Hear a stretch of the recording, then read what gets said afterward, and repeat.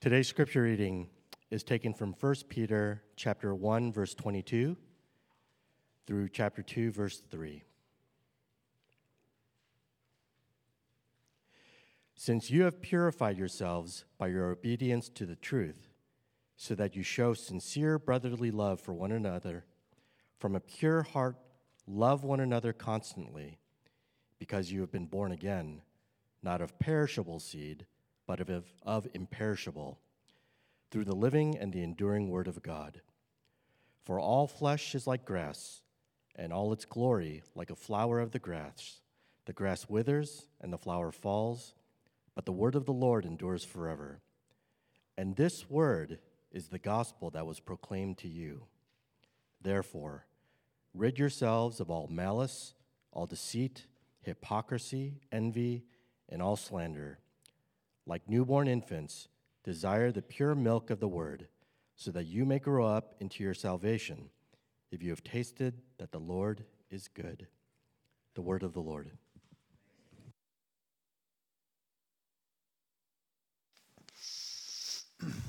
Thank you, John. Morning, everyone. My name is also Eric, if I haven't met you, and I'm also a pastor here at Trinity, and I also have a lot of books. So I'm going to make my plug. Please help us. If you can just spare 30 minutes or an hour or two. We're starting at 3 at our office just down the street. So we've been looking at the letter of 1 Peter for the past 3 weeks. It's a letter about hope in suffering. Peter, he wrote this letter to Christians who were new in their faith, and they all had one thing in common. They were all surprised. They were all pretty shaken at how their faith in Jesus didn't bring an immediate end to all the stuff that was hard in life, the suffering and the struggles of life. And not only that, they were also surprised that their new faith in Jesus actually brought more struggle. It brought more suffering into their lives as they were mistreated, and many of them were marginalized for what they believed and for how they were living as Christians. So Peter wrote this letter to people who needed hope badly. Peter says to them in this letter, you can have more than just a little bit of hope. He says, if you have your Bible, you can open up and see this in chapter 1. He says you can have a living hope. There is something that you can't lose. There is something that nothing, no matter how hard, can take from you. You've been born again, he says, into a living hope. Verse 3 of chapter 1. He's saying to be a Christian means, like Jesus' resurrection life, you have a whole new life. It's living hope. It will last forever. This new life grows stronger and deeper through suffering. And so he develops a number of themes in light of that. He says, this is actually the way that we can experience true joy, deep emotional well-being. We looked at this last week. He says, this is how our character is transformed. He calls that becoming holy. And he says, this is how we learn to give faithful witness with our lives and with our words to Jesus, who he is and what he's done in our own lives. So today, in the passage we just heard read, Peter comes back to this idea of new life, of this new birth. And if he could sum up this new life in one thing, one mark, one sign that you have this new life, he says it's love. Love one another constantly. And this is a reason for hope. We'll see. That in all your ups and downs, Peter's saying, in all your trials and all your suffering, in your loss and in your grief, there is something invincible and eternal. There is something glorious and something beautiful that God can grow in you. And even more than that, Peter says that God will grow in you. And he calls it a loving life. That's what we're going to look at this morning. And I want to look at it in three different ways as we walk through this text and unpack it. A loving life, how it's impossible to live first. Secondly, how it's impossible not to live. And thirdly, how it's possible that we grow into that kind of life. So first, why is it impossible to live? Somehow, recently, our boys in our home, most of them have gotten turned on to the Beatles. So there's a little bit of Beatlemania happening. I think it had to do with that movie that recently came out, What If the Beatles Never Existed, that movie. So we've been hearing a lot of the Beatles being played, a lot of their songs in our home. So the song All You Need Is Love has been playing a lot. That's one of the classics. It's a great song. And I was paying attention in light of this sermon to the lyrics. I was just clued into that. And the chorus, of course, is all you need is love. I'm not going to sing it. That's not going to happen. All you need is love. But the pre-chorus is, if you remember, it's easy. It's easy. All you need is love. Is it really? Is it really easy to love? Peter says at the end of the day, yes, I agree with John Lennon or whoever, or McCartney, whoever wrote that song. All we need is love. He says above all later on, chapter 4, verse 8, put on love. Above all things. That's what we need. But love is not easy. In fact, as we'll see here, what he says about love, he says it's actually impossible. The only way you think love is easy is if you've never tried to really love someone or you don't really know what it is. Now, our notion of love is often pretty vague. It's pretty sentimentalized. It's kind of warm and fuzzies and a little bit watered down. What is love? Peter describes the kind of love he's talking about. What is this? What is this loving life? Let's just look at verse 22 and see how Peter describes it. At first, he says, it's sincere, so that you show sincere. If you're taking notes, you can just underline that, sincere. This means it's not hypocritical. That's literally the word here, not hypocritical love. No masks. There's no pretending.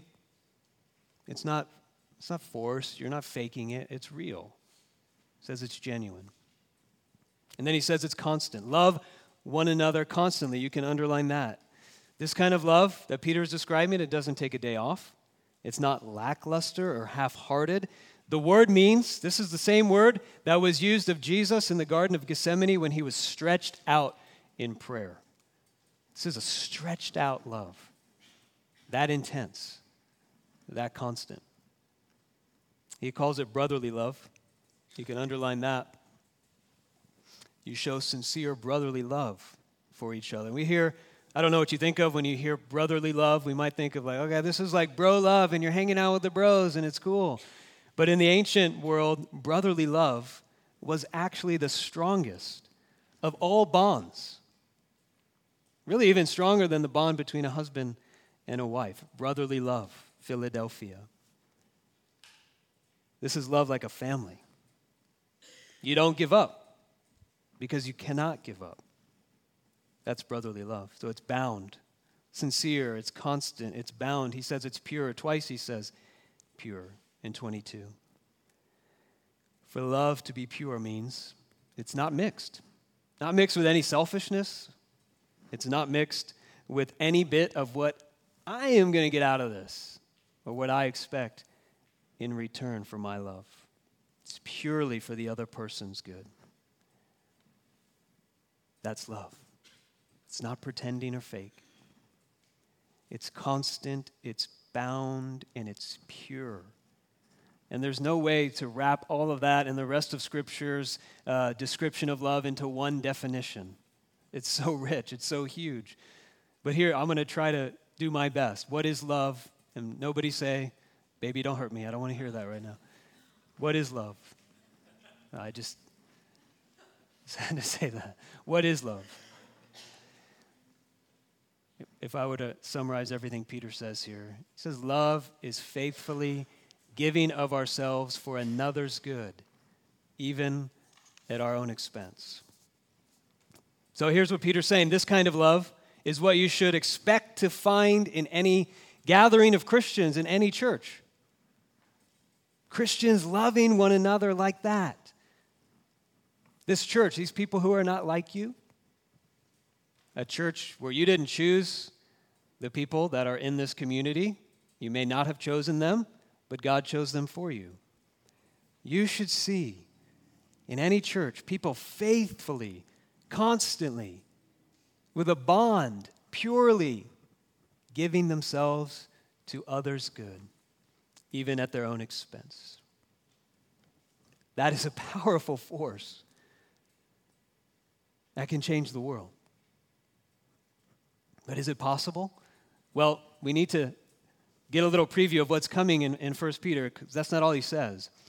What's coming is this. He says, this love that is to be experienced and given in the Christian community, in the church, is actually also to be extended out beyond the Christian community, even to its enemies. That's what chapter 2 and 3 and 4 are all about. We're going to be looking at those in the coming weeks. But think about this.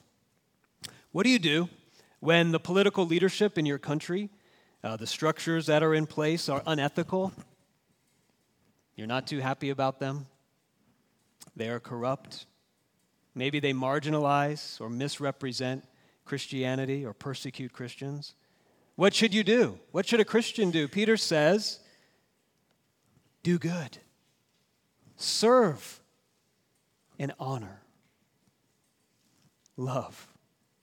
You say, well, hold on, that's hard. He goes on, he's going to talk about a marriage.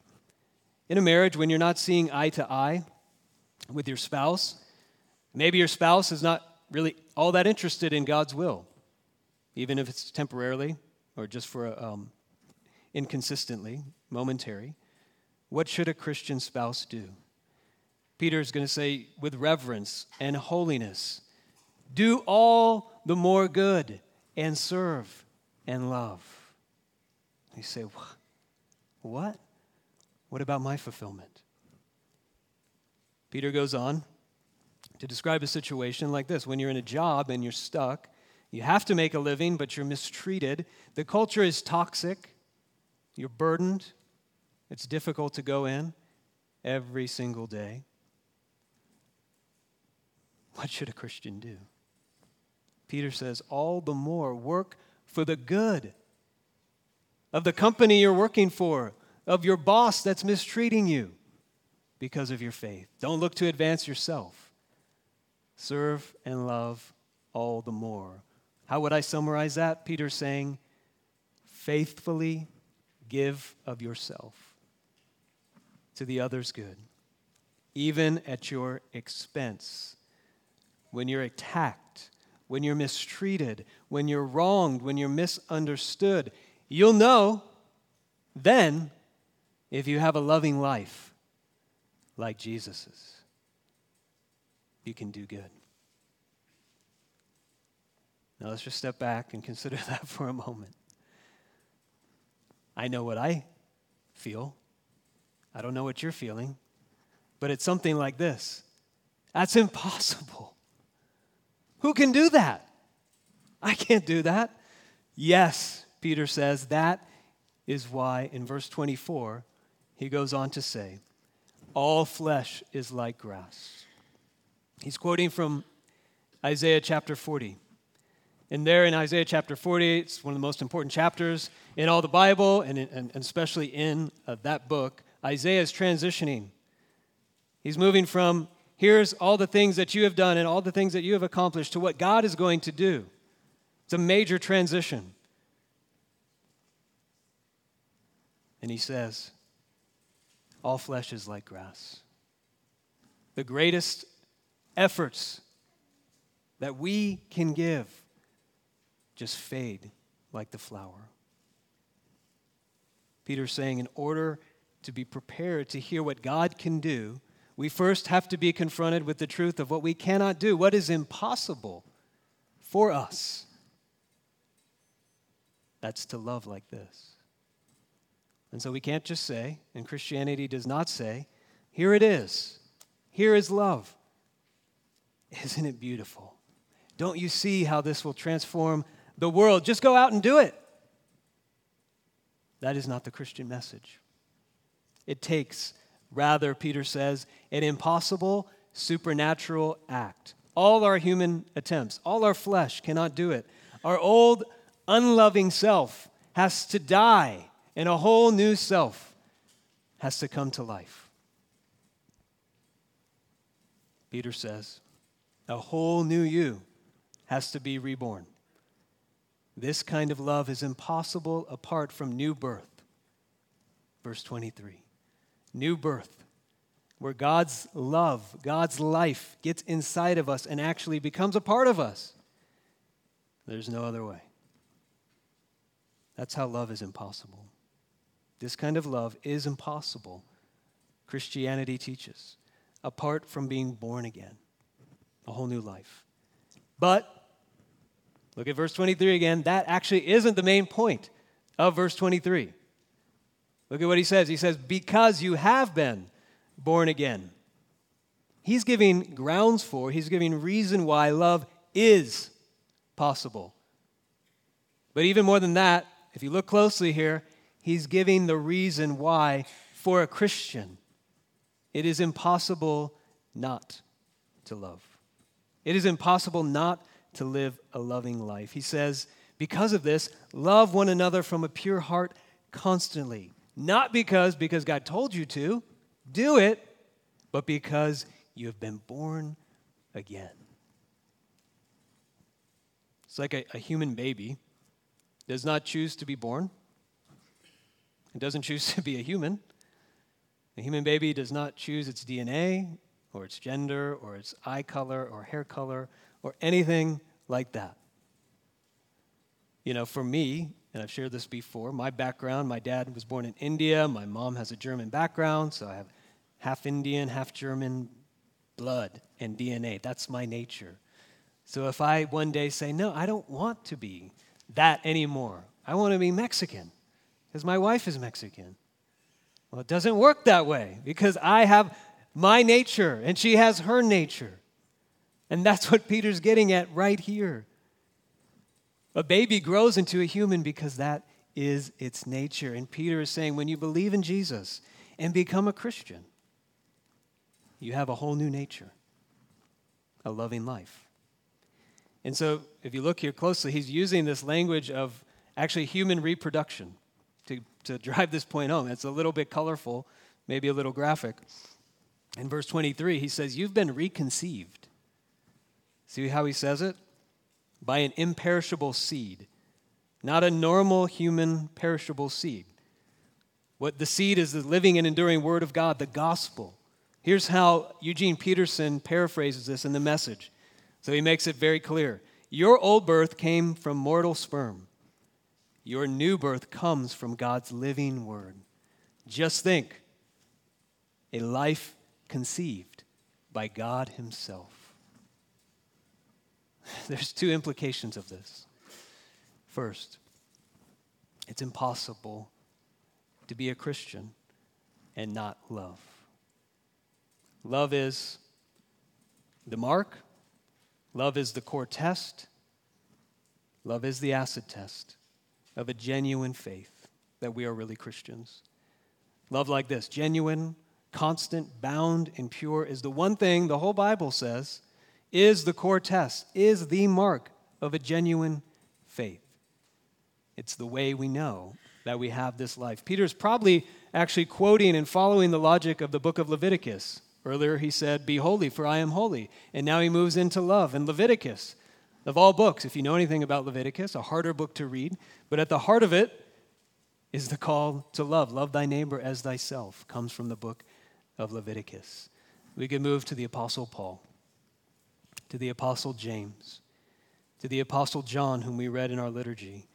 We can look at the words of Jesus himself, who said, by this mark, everyone will know that you are my disciples, if you love one another. Love is the mark that we have this new life. So, my Christian family, my Christian friends here, this means we have a lot to reflect on. Love is our main task. Love is the main goal. Love is the mark we're always shooting for, the life we are called to live.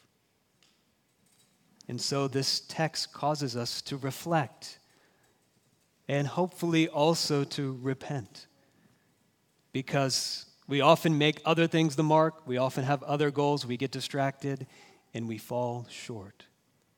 So this text cuts in, causes us to look hard and ask hard questions. But there's a second implication here. It's impossible to be a Christian and not love, but it's impossible also to be a Christian and not live this life because of the source of this life, the living and the enduring Word of God. The grass withers, the flower falls, but the word of the Lord endures forever. God's word, the gospel, is alive, it's invincible, and this invincible life is now a part of your life. So this passage is meant to cut us, but it's also meant to be a great encouragement to us. Peter's saying God will grow this life in you. It's impossible that he won't. You can't stop it. And you need to hear that. If God says he will, he will. Like a tiny little seed can grow and start breaking through the ground and breaking through the concrete and start disrupting homes and houses, and nothing can stop the tiny seed from becoming the mighty oak tree. Such is the power of the Word of God at work in your life. It's impossible not to live a loving life for those who have the very love of God growing in them. A loving life. For a Christian, Peter says, it's impossible not to live this life. Even when we think all I have is just a tiny seed. But, chapter 2, it is possible to have this life, Peter says, and not be growing up into it, which is my third point. We have to grow up into it. Like a newborn baby, he uses the image again in chapter 2, verse 2. We have to grow. Now, if you came here this morning and if you saw maybe a 14-year-old boy, or maybe a 40-year-old woman, or a 70-year-old man or woman, and they were acting like a newborn baby. They were curled up in the pew with the little blankie and just crying. They weren't speaking to you, and they just had their little bottle and pacifier next to them. If you saw that, I don't know what you would say to that person, but you might say, what is going on? Why are you acting like a baby? You're a grown-up. Something's wrong. Peter says, the newborn baby has to grow up into this life, so we also. That's the life we're growing into. But like a baby, we have a long way to go to become an adult. Because love like this is an impossible task. We all have such a long way to go. But it's possible to grow up into salvation. In verses 1 through 3, he's using the same idea. He's using the same image of the new birth. Like a baby growing up into something, it's what we're saved into. We are saved from sin. We are saved into a loving life. So love is the measure of Christian growth and spiritual maturity.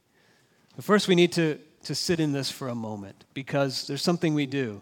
And I want to talk to my Christian friends here again. There's something we do to avoid what seems so impossible, this life of love. If we really know what we're being called to, the impossibility of it all, how we feel like we're just little babies when we should be 70 years old in this life. There's something we do to avoid all that. There's something I do, something I've done ever since I've been a Christian to get around that. And that's this. We look for other ways to measure our Christian growth. We look for other ways to measure our Christian growth and maturity other than love. Now, in the context here, I already mentioned this, Peter's describing what a holy life looks like. verses 15 and 16. We talked about that last week. He's continuing the thought in verse 22. Since you have purified yourself, same word group as holiness. Since you have purified yourself by obedience to the truth, he's actually talking about conversion there. Since you have stepped into this life that is set apart and holy to God, he says, you show sincere brotherly love for each other. From a pure heart, love one another constantly. The point I'm making is this: a holy life and a loving life, it's the same thing. And when I ask people, when I have a chance to catch up with people, how are you doing spiritually? What's going on? How's your relationship with God? What I most often hear is people measuring their spiritual growth like this. Talk about how much or how often they pray. How much or how often they read the Bible. How much they're studying the Bible. How much maybe they know or don't know about the Bible. Or they spend time talking about the sins they're committing or the sins they're trying to avoid. And maybe just how well they're doing on their moral checklist. All those things are important, but none of those things are necessarily growing into salvation. Why?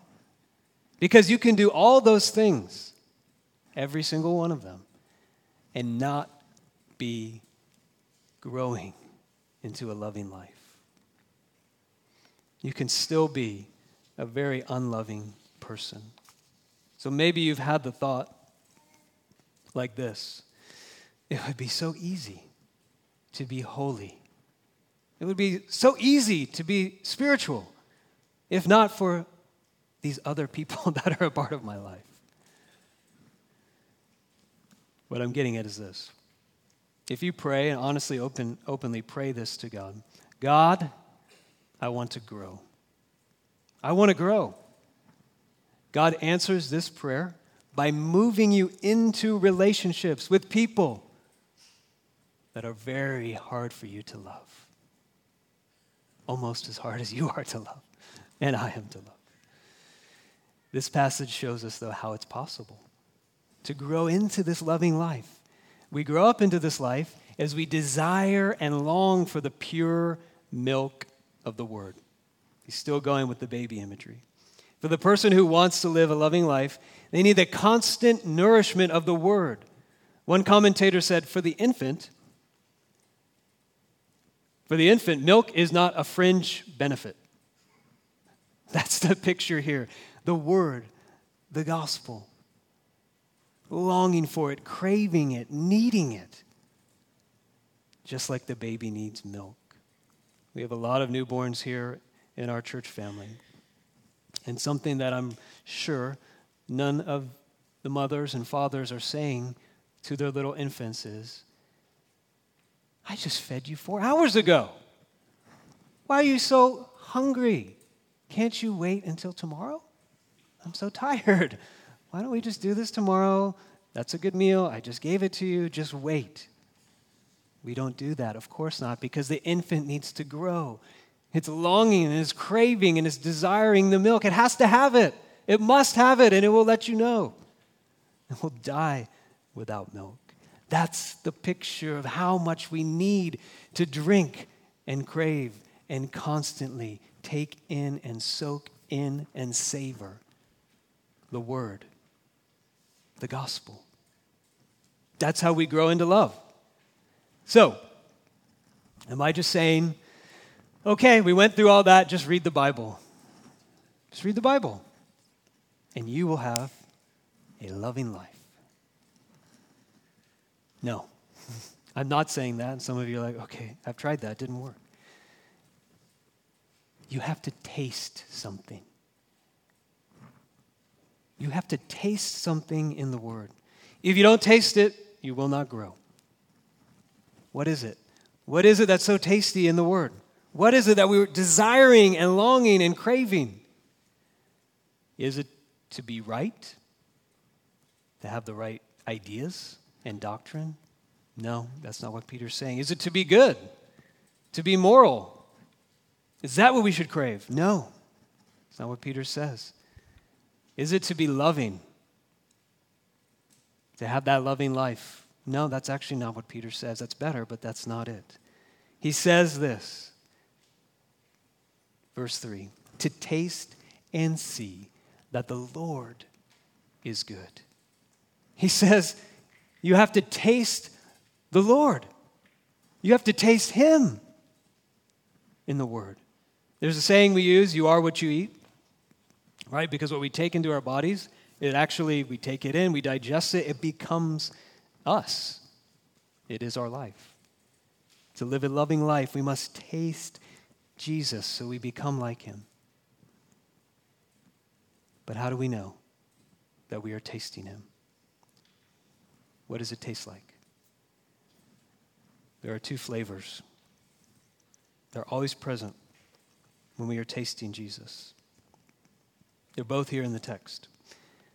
The first is when we taste that He is good, that He is loving and pure and holy, that His love is genuine, constant, bound, and pure.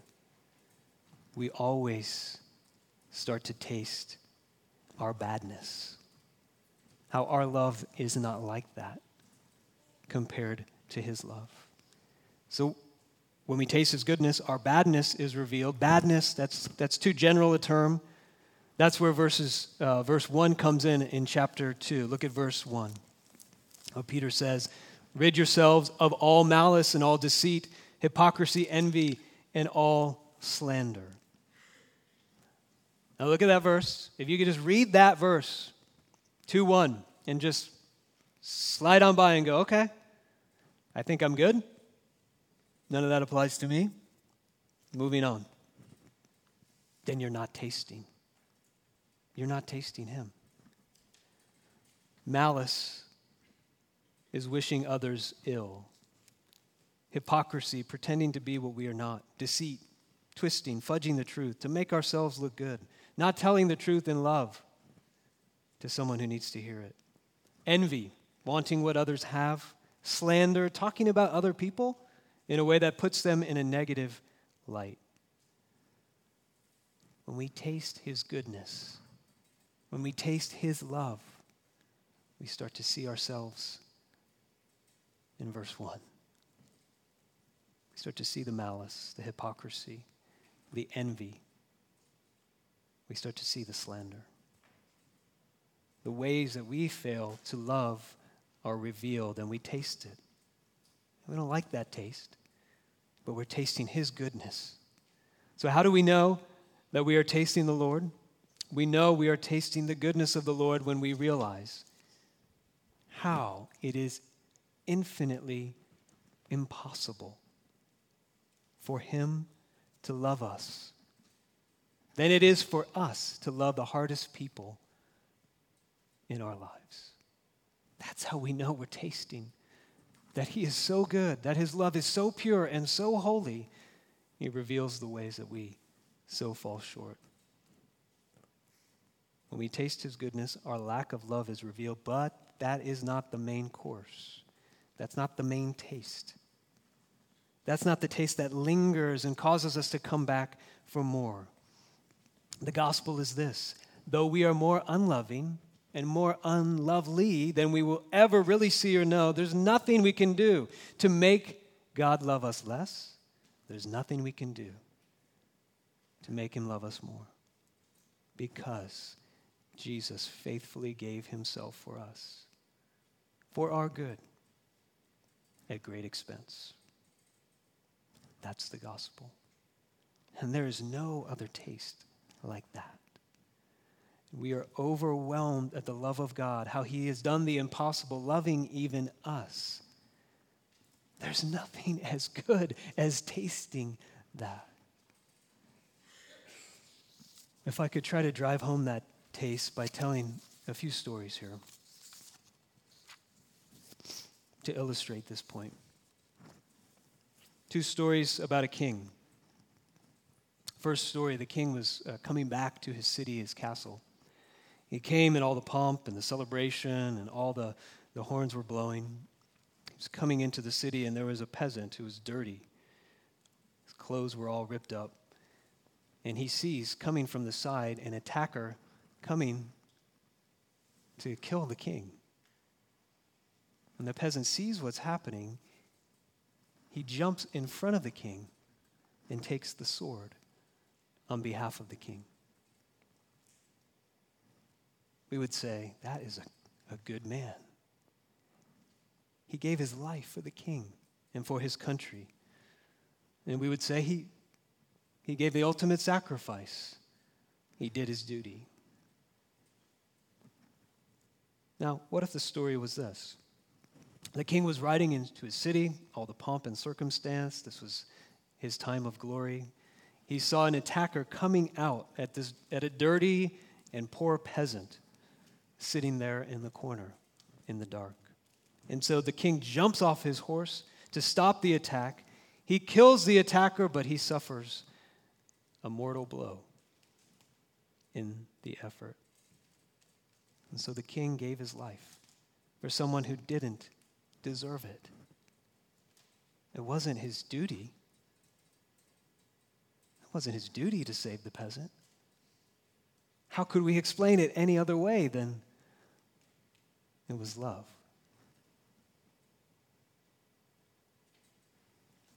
In the letter to the Romans, the Apostle Paul says in chapter 5, he says, someone may give his life for a good man or a righteous man. That might happen. We could imagine that happening. But he says, God demonstrates his own love towards us in that while we were yet sinners, beggars, peasants, just so soiled and dirty with our lack of love, while we were yet sinners, God demonstrates his own love towards us in this. Christ died for us. The book of Hebrews says, Jesus, by the grace of God, tasted death for everyone. Why? Why would the king taste death for us? So that we might taste his goodness. And being overwhelmed by the way that we are loved by him, that we would be able to love others. When we taste God's love for us at our worst, it's so good. And we say, if God can love me like this, I can love in ways I never thought possible. Just a few final thoughts on how this love grows practically. For those of you who are burdened right now with how impossible it seems to love maybe somebody in your life, I want you to be encouraged. Love grows slow. Peter says it's like a seed and a baby. Grows slow and over time. When Jesus talked about how the word, the gospel works, he said it's like a seed, his favorite imagery to describe the power of how the gospel works, like a seed, slowly and over time. It happens gradually. So remember that. For those of you who are right now burdened in what seems like impossible situations, you're struggling, you can barely think about loving others because you're struggling so much yourself. Let me encourage you with this. Love grows in suffering and in humanly impossible situations. One scholar said, faith is purified, love is intensified, grace is tasted as we are tested. Love grows in suffering. But we have to taste and see that the Lord is good. Now let me just close with this. If I had a piece of cheesecake, I don't know what your favorite dessert is, mine is cheesecake, or if I had an In-N-Out hamburger right here, and I just went on and said, look at this cheesecake. Look at it. It's so sweet. It's got the perfect mixture of creaminess and tanginess. Has the fruit topping on top. Perfect crust right here. Do you see that? You see this cheesecake? You imagine it with me here. Can you see that? Can you see that? Well, you would say, yeah, I can see it, but I want to taste it. And that's what Peter is saying. To build a loving life, this sermon isn't enough. Thinking about it isn't enough. Just seeing it isn't enough. You have to grab a hold of it, take it in, and taste it. Taste it for yourself. Constantly rehearse, drink in the story, taste the story of God's love for you. Taste and see the Lord is good. That's how we grow into a loving life. Let's pray. God of love,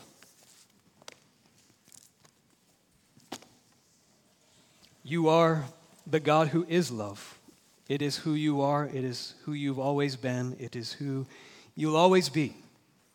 The one who pours himself out, the one who gives himself for the good of another, even at great expense to yourself. I pray this morning that as we face the daunting call and task of love, that you would help us not to see just words on a page or hear words with our ears, but in our souls to taste. Where we need to taste our failures to love in light of your perfect and good love, help us taste it and move us further into tasting how good it is that we, how impossible it is that we, even we, are loved by you in your Son, Jesus. May that take hold. May we taste it. In Jesus' name we pray. Amen.